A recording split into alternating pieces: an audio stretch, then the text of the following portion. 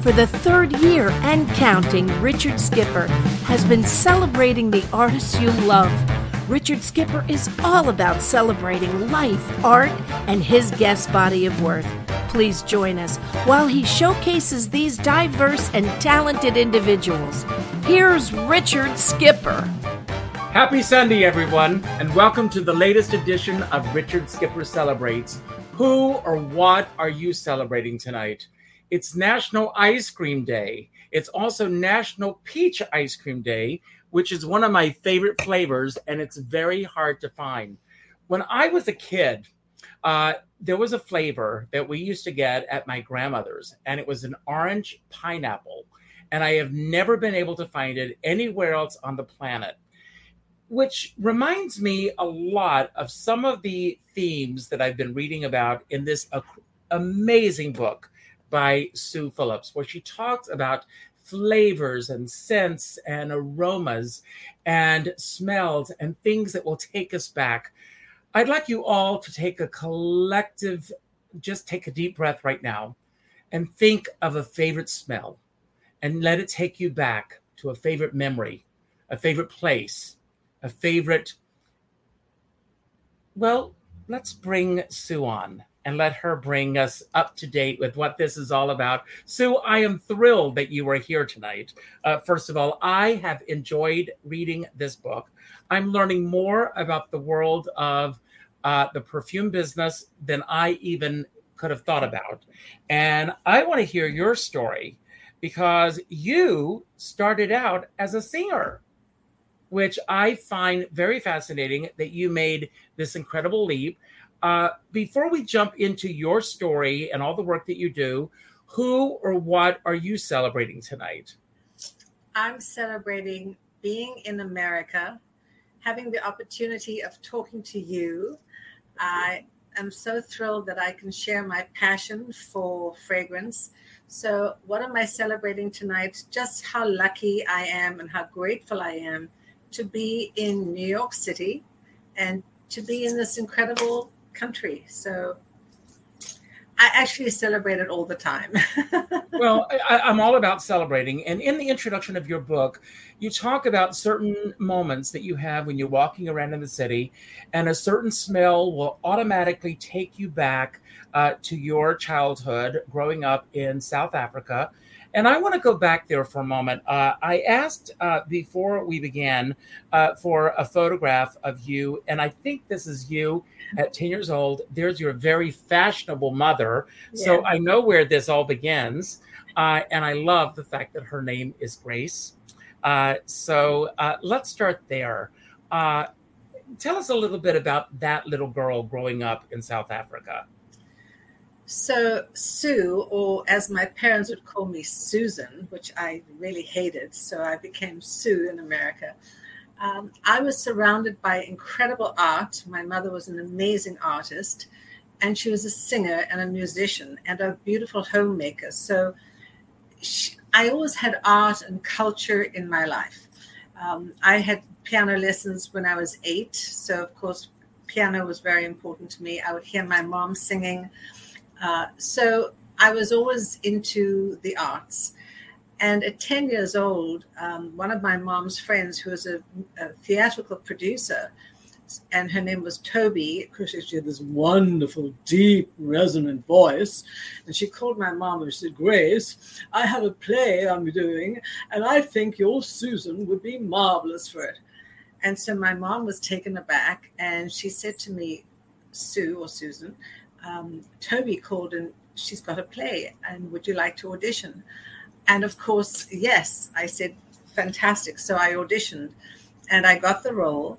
But because I was 10 years old and still at school, we had to have alternates. So there were 2 understudies. So I didn't get to go on every night, of course. I still had to do homework and practice and go to sleep early. But it was the start of my foray into theater. And I still continue to be involved in acting and theater these days. So my career kind of took a pass. I was in theater, singing and acting in South Africa. I was in many, many roles at college and university.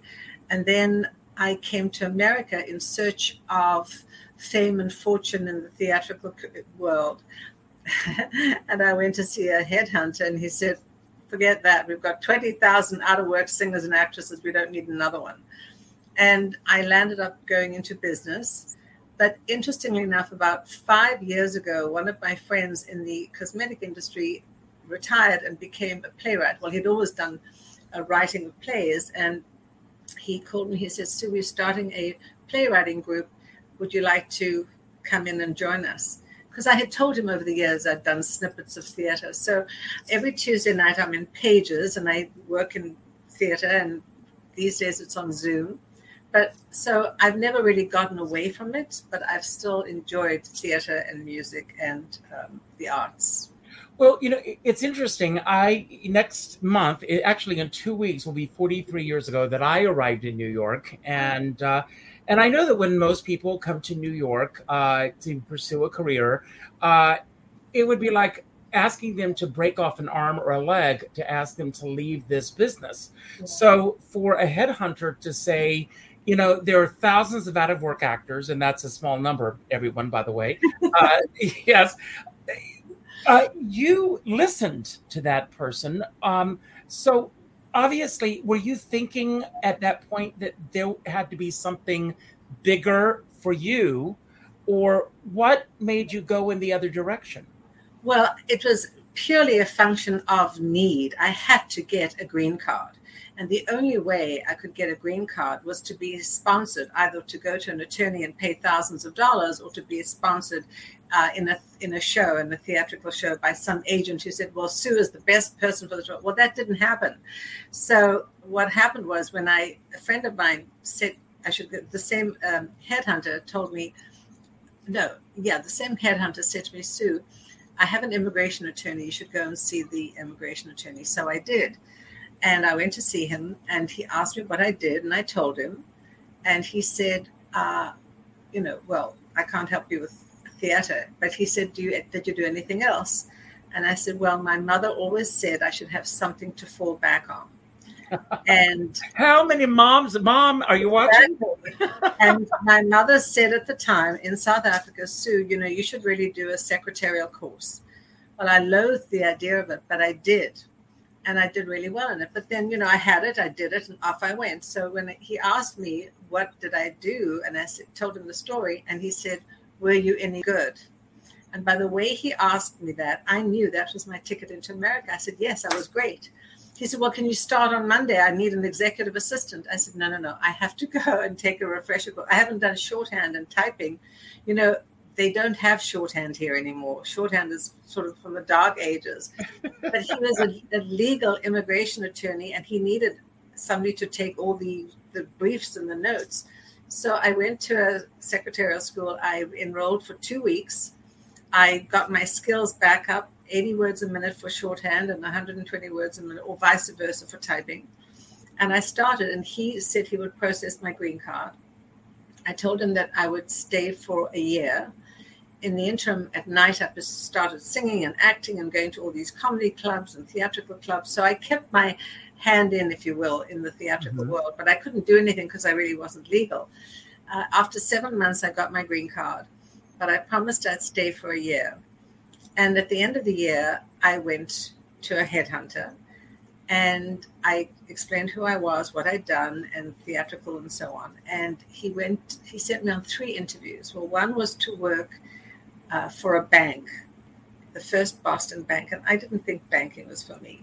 The second was to work in design, for fashion design for Pierre Cardin's company. And at the time, I didn't feel that I knew anything about fashion because we were so fashion backwards in South Africa. It wasn't a fashion forward country because we'd been sort of, really set apart. The world didn't like South Africa, so we were really not involved in current affairs. So the third job offer was to go to Elizabeth Arden and to be the administrative executive assistant to the president of the company. And I said, aha, that's something I like, the cosmetics. And he liked the fact that I had a South African accent or a British accent. He thought that I was, presentable and elegant and that I would fit the image of the company. And I did, and it was great. And I was meeting all these people. And at night, of course, I would go into doing my singing and my acting because I always wanted to do that.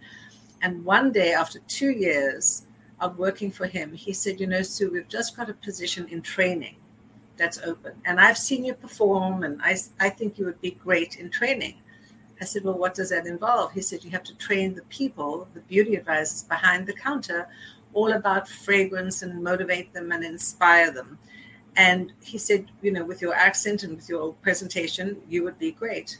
He said, but in order to learn and to do that, you have to go to Macy's and have your orientation and be there for 3 months learning about the business, who the customer is, how the customer works, what the beauty advisor talks to the consumers about, all about fragrance, how to motivate them and inspire them and really give them the understanding of the brands. At the time, the brands were Chloe and Lagerfeld and Burberry. Mm-hmm. And so that's what I did. I went to Macy's for 3 months, working behind the counter, teaching, learning, guiding, and learning myself. And then I started my career as National Training Director. I packed my bags with all my beautiful fragrances, the audiovisual, all the sort of advertising paraphernalia that you need to motivate the beauty advisors. And I literally traveled around America for 2 years, almost nonstop. I would be gone for 2 weeks. I'd pack my bags, go for 2 weeks, do presentations, morning, afternoon, evening, breakfast sessions, afternoon lunches, cocktail parties, because Elizabeth Arden as a brand, the fine fragrance division, which was Lagerfeld and Chloe and eventually Burberry's was added. We had to have a certain je ne sais quoi, a certain elegance to really represent the brand. And Chloe as a brand was just a beautiful brand from the house of Chloe. Karl Lagerfeld was the designer at the time. And so Chloe was the woman's fragrance, and then we introduced Lagerfeld for men. So I had to train the beauty advisors about the product, what it was made of, what the ingredients were, how to position it, how to talk about it, the adjectives, just the positioning. And what I did was I went back to my background from my mom. So when I had a training seminar, we used to do them either in lovely hotels or conference rooms, I always had music playing. I always had lovely, somehow artwork I brought from New York, and I put it around the room. I had beautiful flowers. So I created an ambiance. And when the beauty advisors came in, it was like they were mesmerized. I transformed the what you were doing, you were creating a theatrical experience. Exactly. Yes. And I transformed this dull conference room into a magical place. And I explained what the brand was, who the brand was, etc. And when they left, they were so motivated, they couldn't wait to get out and sell the product. And so what happened was every time I was in a market and I did these training seminars, sales would go sky high. So it was a wonderful opportunity for me to learn about America. But 2 years of traveling nonstop became really, really tiring. And after 2 years, I went to the president and I said, Joe, what now? It was no longer Mr. Ronchetti, it was Joe. I said, I've done this. What do I do next? Because you're going to kill me if you keep me traveling like this. And so that's how I got into color cosmetics, lovely girly girl stuff, lips, eyes, nails, cosmetics, and then back into marketing. And I was at Arden for 6 years. And then their competitor heard about me, hired me to be international marketing director for fragrance and men's skincare. I was there for 4 years, worked on all kinds of brands for Lancôme, the fragrance Trésor, and then worked on new products and Maginoire, which is a staple fragrance from Lancôme. Introduced a men's skincare line called Programme Homme. And 4 years later, a headhunter called me and recruited me to be vice president of marketing for Tiffany & Company. And I developed and launched the Tiffany perfume. Absolutely. And that is where I became familiar with your work. And this trajectory that you essentially have created your own career Was anyone else out there doing what you were doing at this point You mean in the fragrance industry in or the just fragrance industry? I don't think so. It's so funny because I never thought of myself as an entrepreneur, and I certainly am. And now I've even coined the term "entrepreneur" with entrepreneur sense. I think because of my creative background, I was never going to stay in a box of just marketing and without the sort of vision of how to build a brand, how to entice people, how to motivate people. And so, as a marketing executive, you had to do the finance and the forecast and the marketing projections. But guess what? I also went out looking at theater and singing and acting. And ultimately, I had to curtail theater because I was really working full time and it was quite a demanding job. But when I left Tiffany to have my daughter, that's when I started all the things that I love to do again, the singing, the acting, back to marketing, back to presenting. And so for 33 years, I've actually had my own company, which I call Centerprises. And I just am so grateful for the things that I've been able to do. Richard, if you'd have told me growing up in South Africa that I would be living in New York, I would be a marketing and branding expert, a writer, creating fragrances for Tiffany and Burberry and all these iconic brands, I would say it's not possible. But I just keep on going, and I'm so passionate about what I love to do. I think the key is the fact that you were open to these possibilities when they came your way. Instead of saying, no, this is the path I'm on, I'm not going to listen to that door. You said yes when these opportunities came your way. And to me, that is, and obviously you have the skills to do these things. But that, I think, is part of the genius of Sue Phillips as well. Thank you. Well, even I will tell you honestly, even when I was with the president of the company and we would have major CEOs come in from all the department stores and the specialty stores. And, as part of just my background, when people would come and visit us at home, we invited them for tea or we helped with tea. So I automatically would say to the guests who came into the meetings, to the CEOs and the executive VPs, would you like some tea or coffee? And I got up and I went and made tea and coffee. Now, when I was a VP at Tiffany, and now I'd really gone up, certain assistants said, no, I don't do coffee. I don't do coffee. It's not what I do. And I said, well, how can that be? It's sort of the job defined responsibilities. You're this and you're not that. And they felt making coffee for people was demeaning. And maybe it was, but I just felt it was part of being considerate and being courteous. And if people come into your home and being social, being social, exactly. I absolutely love that. It's interesting because I've heard certain people say that's not in my job description. Exactly. And to me, the job description is that interaction between the customer, the client, and the whole ball of wax. Instead of saying, I'm not going to do that, I'm not going to do this, make it an enjoyable experience, the whole ambiance. I want to go back for a moment to creating a fragrance for Tiffany's. We all breakfast at Tiffany's. We've all got these images of Tiffany's. How does one go about creating a fragrance for Tiffany's? Wow, well, that was a story unto itself.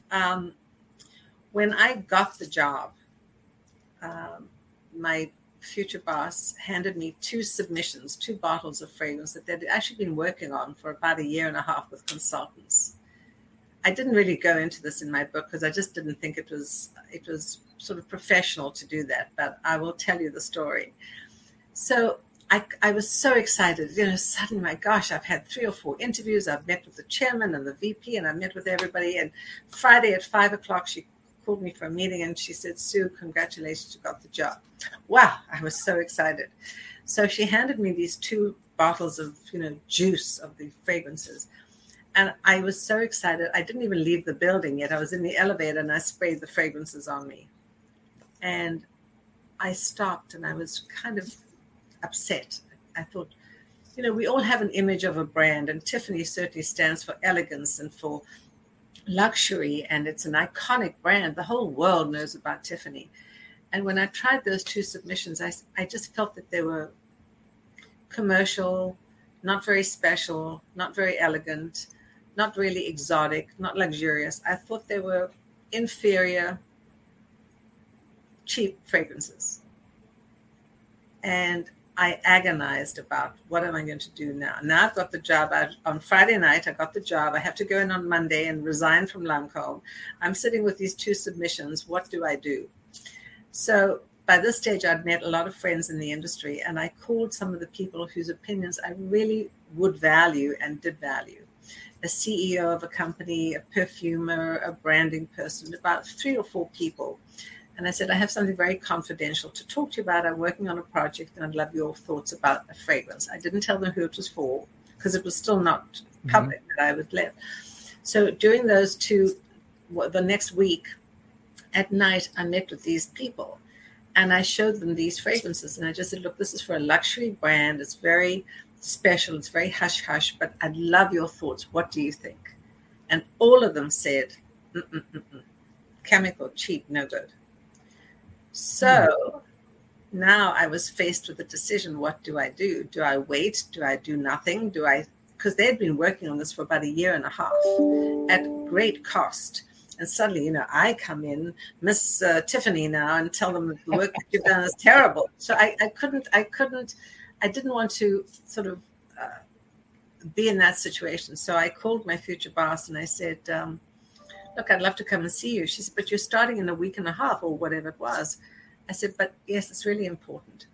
So I said to her, look, I just got this job. I'm so excited. I know you've worked hard at this. I will do whatever you want. You're my boss. But my feeling, based on my experience, is that these do not represent the quality and the luxury of the brand. I said, but if you think any one of these are fine, you're the boss, you let me know, and but I didn't want to wait until we launched 8 months later and say, way back then, I didn't think they were right, and I didn't say anything. So she said, okay. And she said, let's go and talk to Bill, the chairman. She marched me down to Bill's office, and she said, to her credit, she said, look, we just hired Sue. She doesn't think these submissions are any good. She doesn't think the work that we've done is right. He said, well, we just hired her. Let her fix it. She's going to go to Paris and fix it. So that was the start of my foray into Tiffany. And at the time, we were working on a joint venture with Chanel. And so the idea was, the sort of rationale was 2 luxury brands. Tiffany was in jewelry. Chanel was obviously in fragrance and beauty. But Tiffany didn't know anything about beauty or fragrance. So we did a joint venture where Chanel would do the manufacturing, the distribution. So we went to see the owner of Chanel, who's Alain Wertheimer. We took in the submissions, and he corroborated what I said. He said, oh, no, these are not good. These are not good. And he said, Sue, you go to Paris and you work with my chief perfumer, and which I did. And so that's how the Tiffany was born. It was a beautiful, luxurious fragrance. And in fact, I get people calling me and emailing me all the time because the fragrance is no longer created. It's no longer made. It's no longer distributed. And it's a shame because it was so iconic. So maybe they'll hear this and they'll say, Sue, come back and redo the Tiffany fragrance. I want to ask about that because another fragrance that just came out on the market was they recreated a fragrance that had been off the market for many, many years. How does one go about recreating a fragrance that has not been around for many, many years? And I think about your mother, Grace, and I'm sure that she had a fragrance that I don't know if it's still around or not. And is there a particular fragrance that when you think of your mom, that's immediately where your mind goes? My mom, and thank you for that question. My mom, when mom and dad went out at night, she would put on her fragrance, and if it was in winter, she had a lovely little mink jacket. And she always wore pearls. And I have the distinct memory of her kissing me goodnight and smelling this beautiful fragrance, which is called Mink and Pearls. It's so funny. It was called Mink and Pearls. I think by Revlon, and it's totally not available at all anymore. And she epitomized that beauty and that elegance, her little fur jacket and the pearls. And that's what I think of when I think of my mom, beauty and elegance and femininity. And so that's always been sort of my memory of her. And then your second question was, how do you go about recreating a fragrance? Well, firstly, the reason so many fragrances have been discontinued are maybe multifold. The first one is so many ingredients these days, natural ingredients, are no longer able to be sourced. We've had floods, we've had fires, we've had earthquakes. So think about what that does to foliage and to nature. The beautiful Bulgarian rose oil and the beautiful sandalwood and the vanilla beans get compromised and sometimes decimated in these natural floods and fires. So that's the first thing. The second thing is that maybe because fragrance ingredients are so difficult to source and harvest these days, the expense is huge, it's exorbitant. So what happened is perfumers have also now become technology experts, and they recreate formulas through what we call headspace technology and through synthetic chemicals or aroma chemicals. So if you have a beautiful rose, let's say, and you love the rose and it smells beautiful, but let's say this particular rose variant is so exorbitant.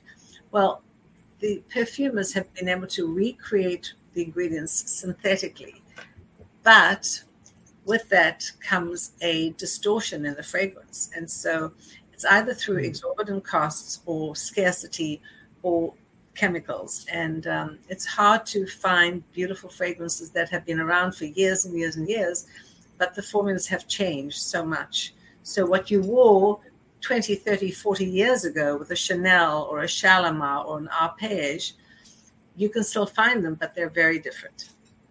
Now, I'd like to talk about something else that's come another career path that came about because of COVID for you. Because in the last couple of years, we've taken for granted until recently the sense of smell. Yes. And unfortunately, COVID has taken away that sense for so many people. But you have been helping people recapture their sense of smell. Can you tell us a little bit about how that started for you? And then I'd like to, I just was listening to you today on another interview, and I'd like to talk about a couple of things that I heard you bring up on that interview as well. Okay, sure. Well, I will tell you that it happened quite serendipitously. So many of my career moves have happened totally serendipitously. I've never planned anything. So during the pandemic, my business shut down. No one was coming to make fragrances. All the corporate events closed down. And I was downtown in Tribeca in a lovely perfume studio, which I had created with my mom's artwork and really made a beautiful oasis. So business shut down. And I said, okay, well, now's the time to write my book. I'd always loved to write. I was always writing articles. I was actually a beauty director or beauty editor for a magazine called Glow. So I wrote a lot of articles. So I put pen to paper and I started to write my book. And that was in March 2020. And I wasn't sure what to call it, but ultimately I called it The Power of Perfume. And we were now it was published by Central Park South Publishers, and March 21st, 2021 was going to be the launch at the National Arts Club, because when I started the book, I called my friend at the National Arts Club. I said, I'm writing a book. It'll be ready next year. She said, great, we'll book you for a date. Well, the date came and went, but there was no book signing or book launch because of the pandemic. But she said, Sue, I'll give you the date the following year. So now I really had to write because I had a deadline. And so I presented it and launched it at the National Arts Club. 700 people watched on Zoom, and it was great. And then, as a result, NBC wanted to do a story about it. The day before the interview, they called me and they said, Sue, we have a young woman who has had COVID. She has anosmia, which is total lack of smell. And can you help her? I said, well, I don't know, but I'll try. I'm not a doctor. I'm not a scientist, but I'll try. And she came to meet with me. And by this stage, I moved into a pop-up boutique on the Upper East Side. So I was doing appointments with people, and she came in, and the crew was there. NBC TV was there. And I took her through this fragrance journey, showing her all my fragrance blends. I've made 18 of them. And the first one, no. We went up to the 13th one. And finally she said, oh, I smell something, and it's beautiful. And she started to cry. Mm. Of course, I teared up. The camera crew teared up, and I'm still tearing up now. And it was such an emotional moment because she had lost her sense of smell for almost 15 months.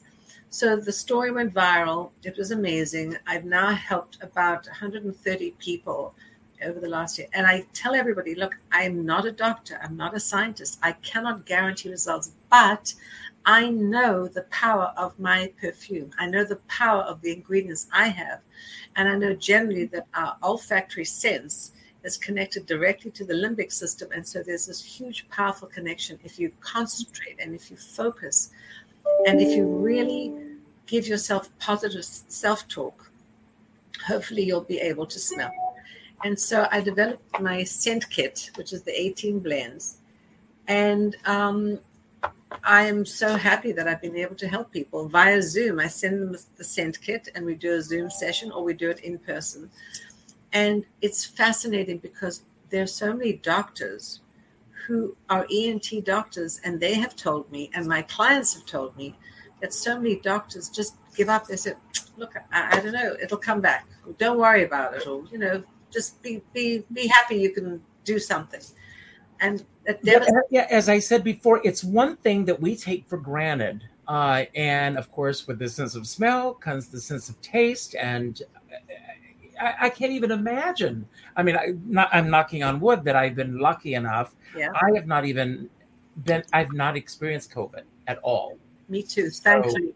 Thank goodness. But so many of my friends have, and they've told me how difficult it is for them. So thank God the work that you're doing, on this level as well. But going back to this interview, and I'm not going to mention the interview unless you want to bring it up. But the host, it was a wonderful interview, was talking about getting a well-known brand at a cheaper location, if you will. Yeah. And do you know what I'm talking about? Yes. And you brought up a very interesting point that I had not thought about until I was listening to this interview today, that so many of us, most people, especially artists, and so many of my artist friends are watching, we look for bargains. And that bargain may not be a real bargain in the sense of getting a bargain. Exactly. If you would like to take that away. Well, I will tell you that I was one of the victims of that. Maybe about 15 years ago. A friend said, let's go down to Chinatown, let's go here, let's go there. And of course, on the street of New York City, in that area, there are all these discount stores. And they're selling all these amazing brands, the high-end luxury brands. And so my friend bought a fragrance that she absolutely adored and loved, which is a very gourmand, edible, vanilla-y type, incredible fragrance. And I said, and it was like $29 as opposed to $140. And I said, I don't think you should do that. No. She said she did. So what happened was she opened it after she bought it, and I smelled it. I said, this is a fake. This is awful. But the packaging was beautiful. It looked exactly like the proper thing. And thank goodness, I told her to open it on the street, and we went straight back and returned it. But see, so many people really get beguiled by the packaging and the cheap price. What people don't understand, honestly, is that fragrance is an art and it's a science. Perfumers work for years perfecting ingredients and perfecting the formula. And you put the marketing and the advertising, the packaging together. And, maybe some fragrances are overpriced, but you know what? You would never go to a Picasso or a Renoir or a Matisse and say, you wouldn't go to a second artist or a fake artist and say, just make me a Matisse or a Renoir or a Picasso because, I want a bargain. Because that's a fake. So, we all want a bargain. At the same time, you get what you pay for. And when you smell terrible products under the guise of a luxury product, it's such a turnoff. It's so awful.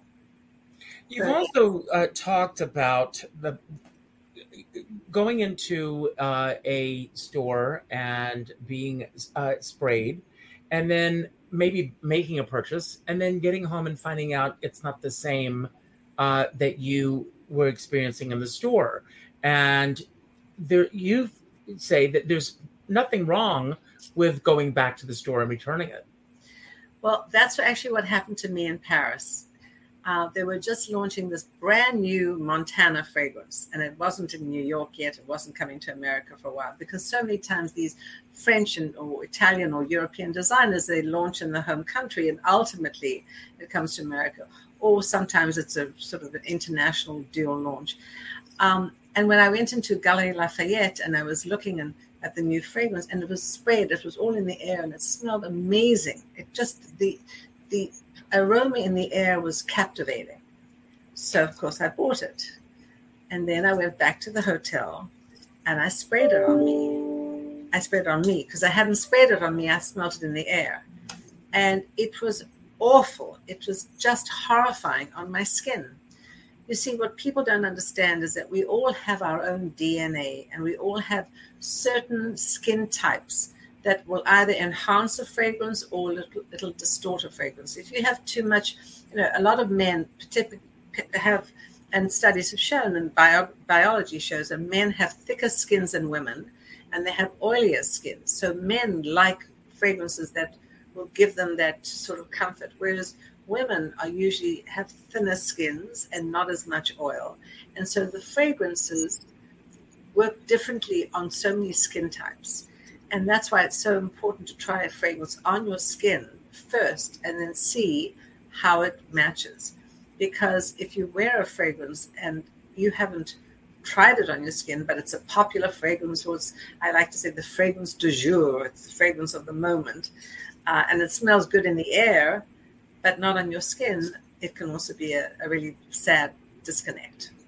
Well, I want to bring up a point, and forgive me for going down this path, but in certain stores, you walk in, and they've gotten better at this, but there was a time where you would walk into a store, and they would spritz you before they even asked if they could spritz you. They cut back on that, but sometimes they will spray you, and the perfume is not right for your body type, or in those situations, some people make the wrong choices. And how do you educate them, or is there a way of essentially being polite, I want to be, of turning them around? Well, going back to my days of training, we used to train, I used to motivate and train the beauty advisors that not every fragrance is right for every customer or client. And it's really important to ask the customer, or to number one, tell the client, what the fragrance is about and would they like to try it. And you spray it on a blotter strip. You don't just spray it on them. So we have, in the industry, we have these little strips, blotter strips. So you spray the fragrance on the blotter strip, and then you evaluate it. And the reason we spray it on the strip is because this is the purest way to evaluate fragrance. There's no body chemistry. There's no sort of oils on this. It's a pure way of spraying it. And that is how you're supposed to spray a fragrance.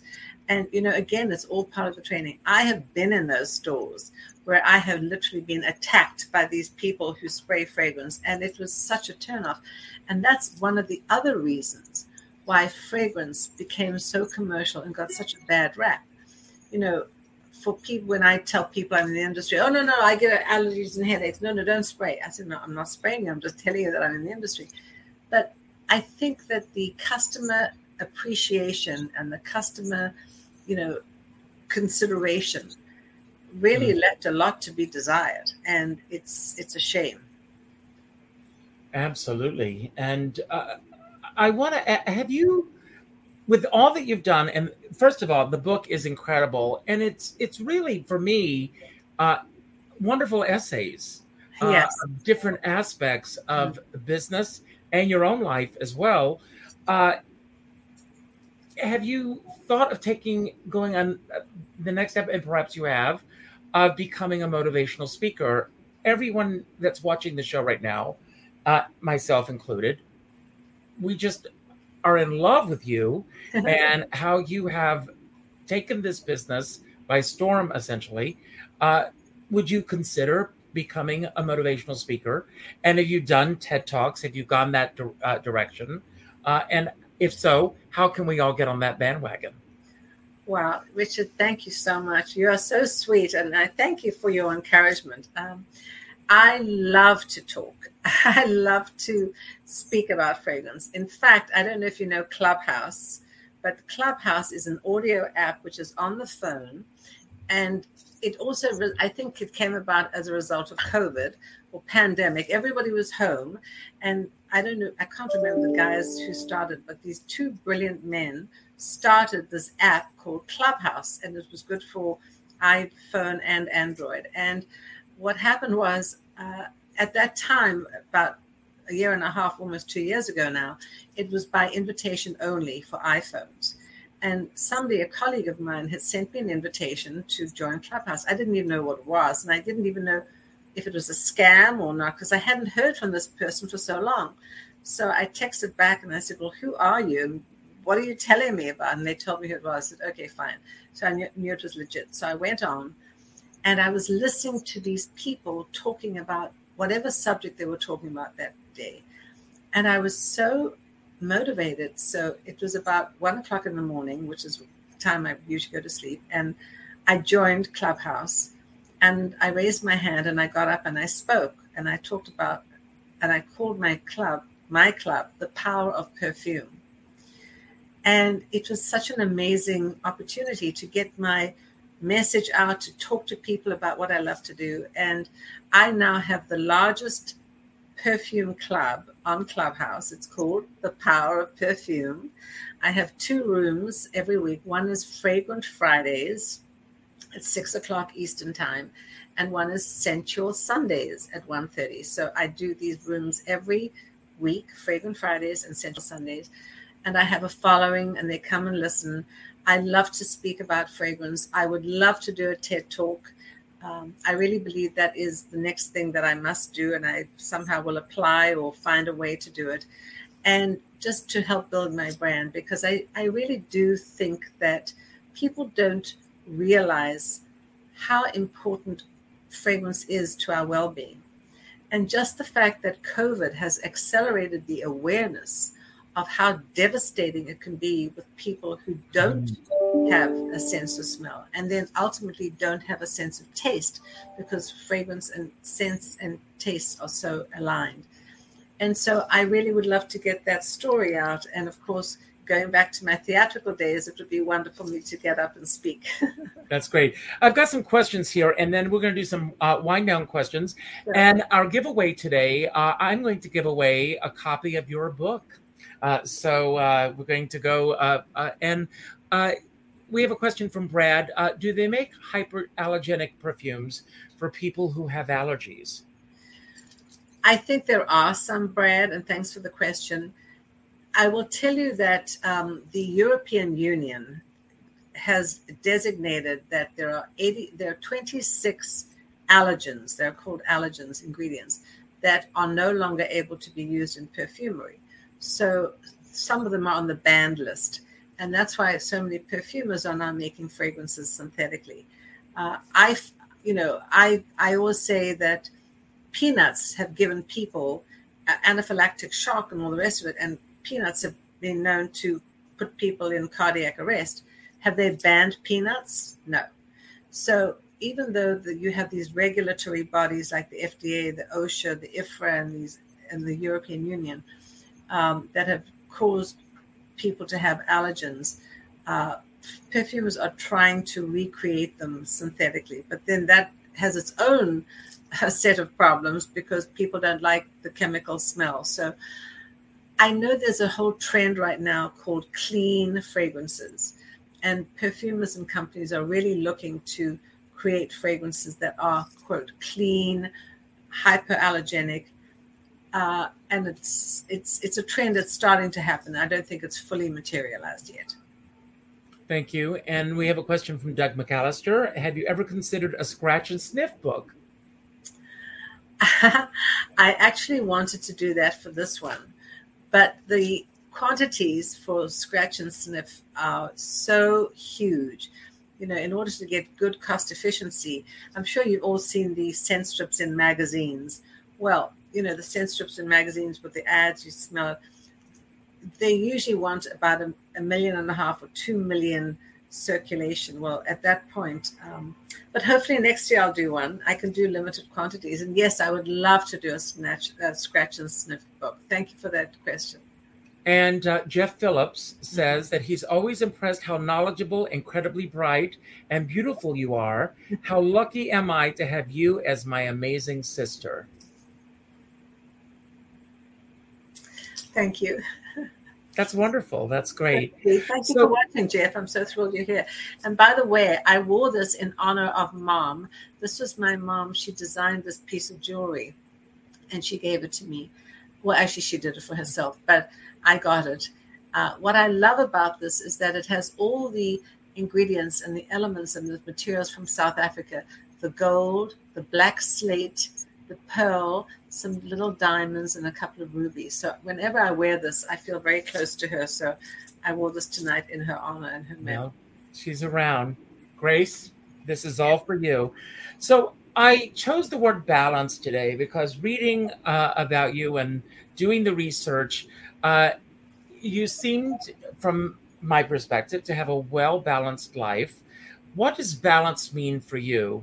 And how are you able to balance everything with being, in your introduction to your book, you dedicate the book to both your mom and your daughter, which I think is wonderful that it's this through line that will continue going on. Thank you. I'm very proud of my daughter, and I'm very proud to be the daughter of my mother. And I'm very proud to be the sister of my brother, too. I think there is a work balance. I have always had it.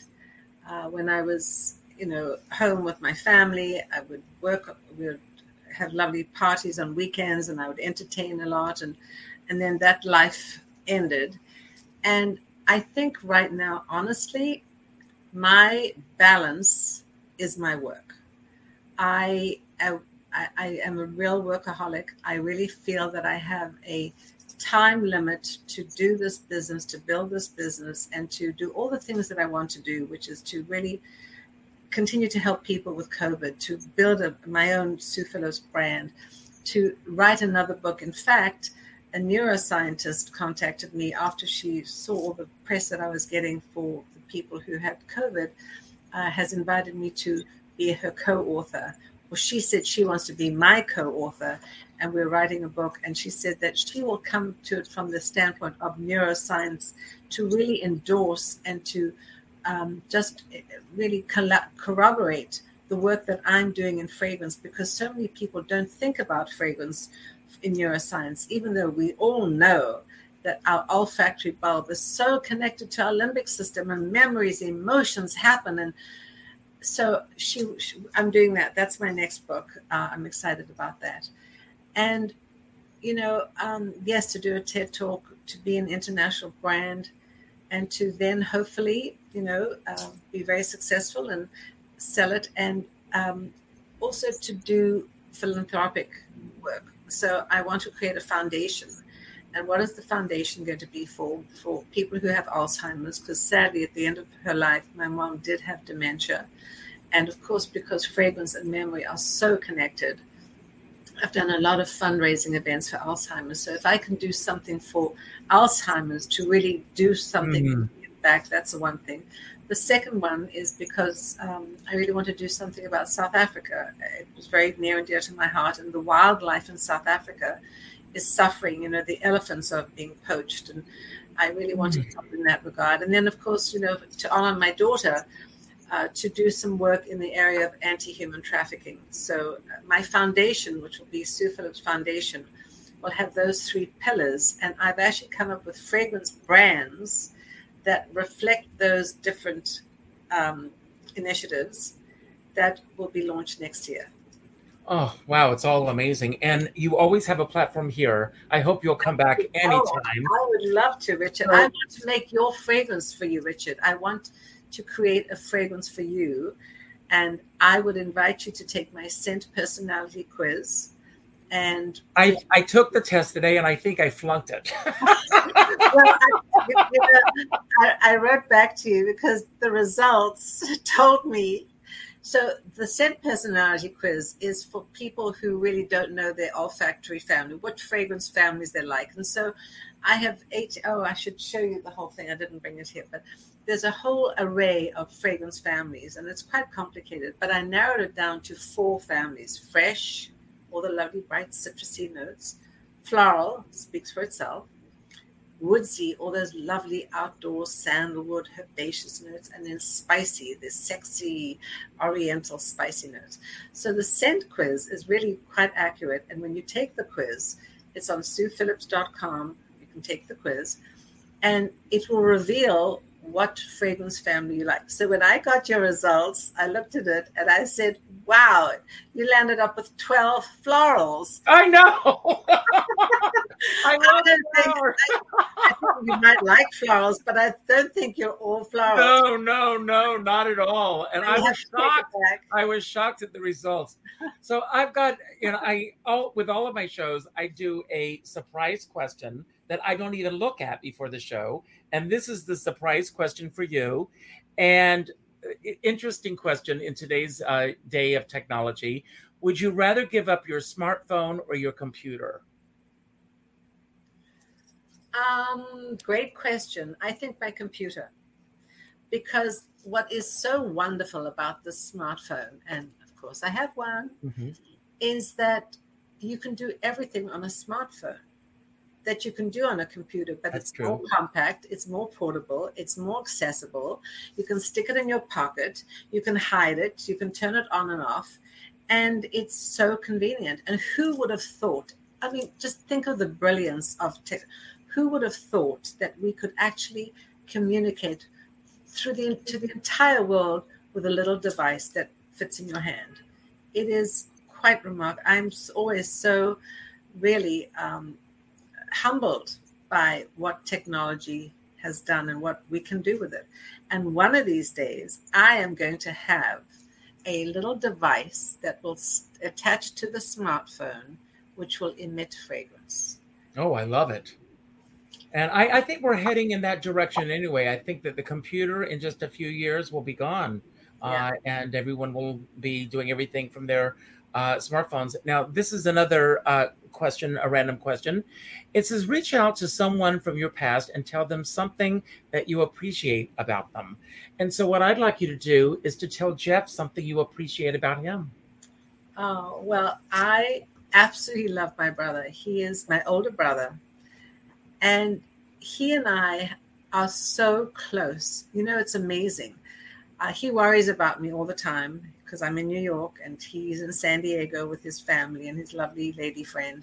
And I'm so happy that he's happy because he was very ill last year. He had Guillain-Barré and he nearly didn't make it. And so I went out to see him and I was there for about a month and I went out again. And I was devastated. So I can tell you that I love my brother. Do we fight like cat and dog? Yes. Do we argue? Yes. May I ask, what's the age difference between you and your brother? It's just almost 3 years. Not 2.5 maybe. But, he was always the older brother and I was the little sister. And I think that from that, and he was a man in South Africa, men in South Africa were very sort of right. They were always right. And I have now become quite assertive, living on my own and living in New York. So we do fight like cat and dog. But I will tell you that he has my back and I have his back. And when I think about him, it's telepathy he'll call. It's remarkable. I can just think about him and he'll call. So we have this incredible connection. I am so lucky to have him. I think we have an amazing relationship, and I thank you for that lovely question. And Jeff, I'm so thrilled that you came on. I was calling you earlier. You didn't answer, so I texted you the link, and voila, you found it. Thank you. Thanks for being here. Who is the person that you would find to be the most similar to you in your profession?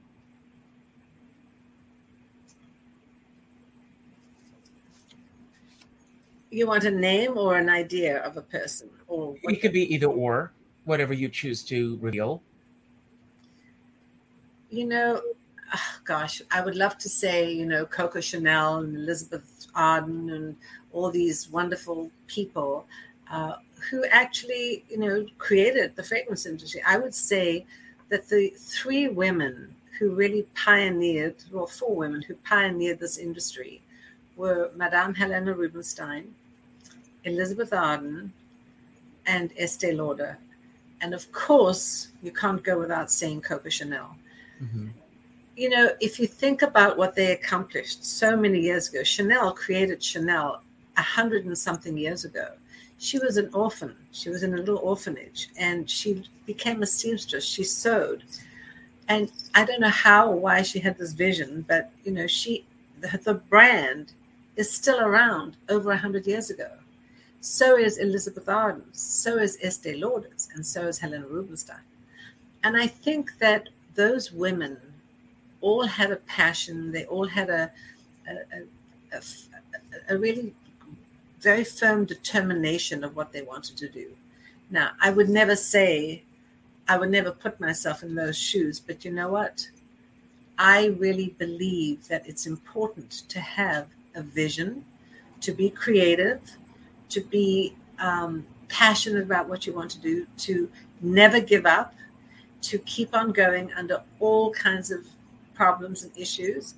And I tell my students, I have actually been an adjunct professor at FIT College and LIM College. And I have told my students over and over, and I tell my interns and my assistants, just because maybe your parents wanted you to become a doctor or a lawyer or a dentist or a school teacher, and if that wasn't in your vision, do what you love. Be passionate about what you love to do, and never, ever give up. Because there are always going to be issues, there are always going to be problems. Wherever you work, in any corporation, there will always be issues and problems you have to deal with. And of course, if you're in your own business, there are many, many issues and problems that you have to deal with. But if you love what you do, you'll get over those problems and it'll be a lot easier. Amen. And what a great lesson for all of us. I'm going to bring this screen up. We've had a few people who have signed up with the word balance, and I will show you how this works. And we are going to give away. Let's see here. I've lost my screen here. And I need to go up here and let's see here and give away the word. Here we are. There it is.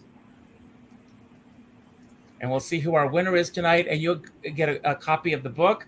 It's amazing. And thank you all for being here tonight. Oh my gosh, look at all these people who are here. And do you know Ed? I do know Ed. What a wonderful thing. Hello, Ed. Ed read the book? I will tell you, Ed, we've never met in person, but Ed has been amazing. He has actually, he's actually on his way to a conference to help and support me. And I can't really get into it, but I'm so excited that he came on. And thank you, Ed, for coming on. Thank you, Ed. It was meant to be that you were the winner. Ed, if you will send me your email address, richard@richardskipper.com, Once again, that's richard@richardskipper.com. I will send you a copy of Sue's book. And thank you so much. You know what? You know what, Richard? I'll tell you what I'll do. Because I never signed your book, and I want to sign your book. So if you want, I will send a copy to Ed. I don't have his address, but he can send it to me. And it would be my honor to sign a copy and send one to you. When we meet in New York at some point. Okay. I will bring you my book when we meet in New York, and you will sign it at that time. How's that? Perfect. And then, so Ed, you will get in touch with Sue, and she will send you a copy of the book. So, and I also want to thank my friend Erin, who put us together. She really went out and said, you've got to have her on the show. And I'm thrilled you said yes. I'm going to say a few closing remarks, and then I'm going to turn it over to you, Sue, and give you the final closing remarks tonight. Don't worry about how to end the show, because when you say goodbye, the final credits will roll. Okay. I want to thank everyone for being here tonight. I hope you've enjoyed the show as much as I have. It's all about balance. It's and following your dreams. And I've learned so much through this incredible book. I end every show by telling everyone to go out and do something nice for somebody else without expecting anything in return. It's Sunday night, and a few weeks ago, I had the incredible actress and singer, Tony Award winner, Joanna Gleason on the show. And Joanna Gleason talked about the Sunday night syndrome. So since it's Sunday night, I'm going to go there. A lot of people on Sunday nights are feeling lonely. They're a little down. The new week is about to begin, or they are feeling whatever they've gone through in the preceding week. So tonight is a good night for you to reach out to a friend with a phone call. So what I'd like you all to do after the show tonight is to go to your Facebook friends list, and I'd like you to reach out to the third name that pops up on your friends list and reach out with a phone call. Not an email message, not a text message, not a private inbox message, but a phone call. And let that person know what they mean to you. If you want to go a step further, you can go to Amazon.com and you can order 2 copies of this book. You can keep one for yourself, and you can send one to the third friend on your list. And you can let them know all about the amazing work that Sue Phillips is doing. I say this because a dear friend of mine says, we're all in this together, but we're not in the same boat. And I always say, if you're going to go out in a boat, make sure you bring a skipper along. Now, after the show, I would also like you all to please leave a comment on YouTube, even if you've done so tonight. And that will let us know what you think of the show. Share this with your friends, if you don't mind. And please let me know what your thoughts are. I also have a newsletter that goes out at midnight tonight, called The Skipper's Guide. And you can go to richardskipper.com and sign up for that. It comes out every Sunday night, and no spamming ever, I promise. Now, Sue, I'm turning the show over to you, and you have the final word. It can be about anything that we talked about tonight that you want to build upon, anything that we didn't talk about that you wish we had, or just anything that you want to say to everyone who's watching. Thank you, and this has been a real treat for me. Thank you. It's been amazing, Richard. Thank you so much. And thank you to everybody who's been watching and for your wonderful comments and questions. You know, I never thought I would ever be in the fragrance industry. I never thought I would ever become a fragrance expert. 5 years ago, somebody said to me, Sue, you're the brand. You have to be the brand. And I didn't have the courage or the confidence then, because my company is Centerprises. And it's Enterprises with an SC, Centerprises. And I love the name of my company, and I love what I do. But, you know, everything has, even, you know, the song, to every time there is a season. What changed my mind was when I was able to write my book. And now I'm an author. And I'm a speaker. And I've been on so many magazine covers and articles and interviews. And I say this not to be boastful, but to say I never believed in myself. And now I know that I am capable of helping people and of being somebody that people can look up to. And that is why I want to do my foundation. And so having the opportunity to talk to people, to be on Richard's show, and to talk to you guys directly is to be such an honor, and to say thank you for watching. Thank you for your comments. And please just be who you are, and know that with hard work and passion and dedication, you can be whoever you are.